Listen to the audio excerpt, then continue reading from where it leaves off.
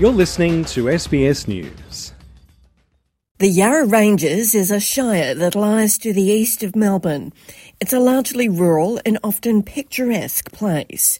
But Peter, a resident for the past 10 years, says it's also relatively isolated in terms of transport. There's no public transport out here since the train finished in 1945. Here, your only alternatives are self-transport. Either you drive a car, you ride your bike, put your thumb out and hitch a ride. There's no bus service other than a school bus. Taxi services, not really available. It's 10 k's to town, so it's a decent walk.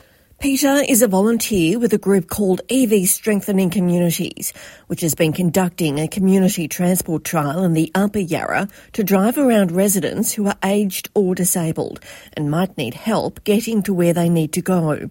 The group's Marnie O'Loughlin says they have combined their own funding with a grant from the Department of Transport to bring people together in the hope it will make a difference and become a permanent service.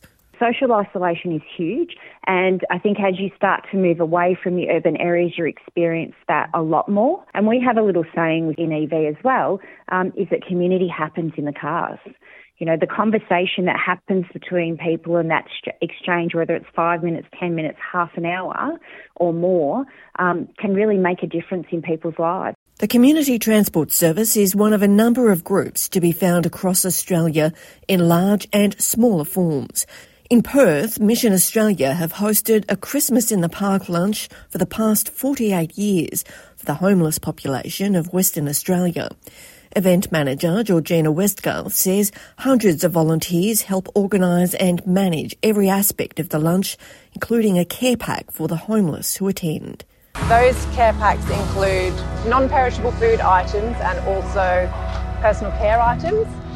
What many people don't realise is lots of the food services available in Perth are actually closed on Christmas Day and Boxing Day. So it's really important that the extension of the event includes this care pack to tide people over for those 2 days. An estimated 5 million people volunteer for groups like this across Australia every year, with people from culturally and linguistically diverse communities more likely to volunteer informally in their community rather than formally through an organisation. And the need for volunteers can peak at Christmas time.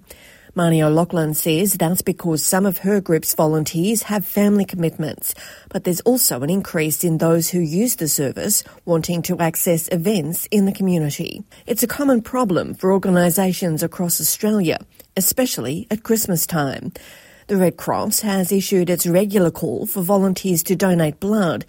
CEO Stephen Cornelison says an extra 830 donations a day are needed across the country between December 22 and January 2 to meet hospital demand for patients. But regular donors aren't always available. Only 1 in 30 Australians donate, so 1 in 3 of us need blood or blood products in our lifetime. 1 in 30 donate, 3% of our country. We are relying on those a lot, and they of course take a break over Christmas as well. Marnie O'Loughlin says COVID is a big part of the challenge to get enough volunteers. We haven't returned to pre-COVID numbers. At the moment, in terms of on the road, I have 70 drivers, but the capacity, we've exceeded our capacity. So to be able to generate more volunteers would be fabulous. The ideal number for us would be around 100 volunteers.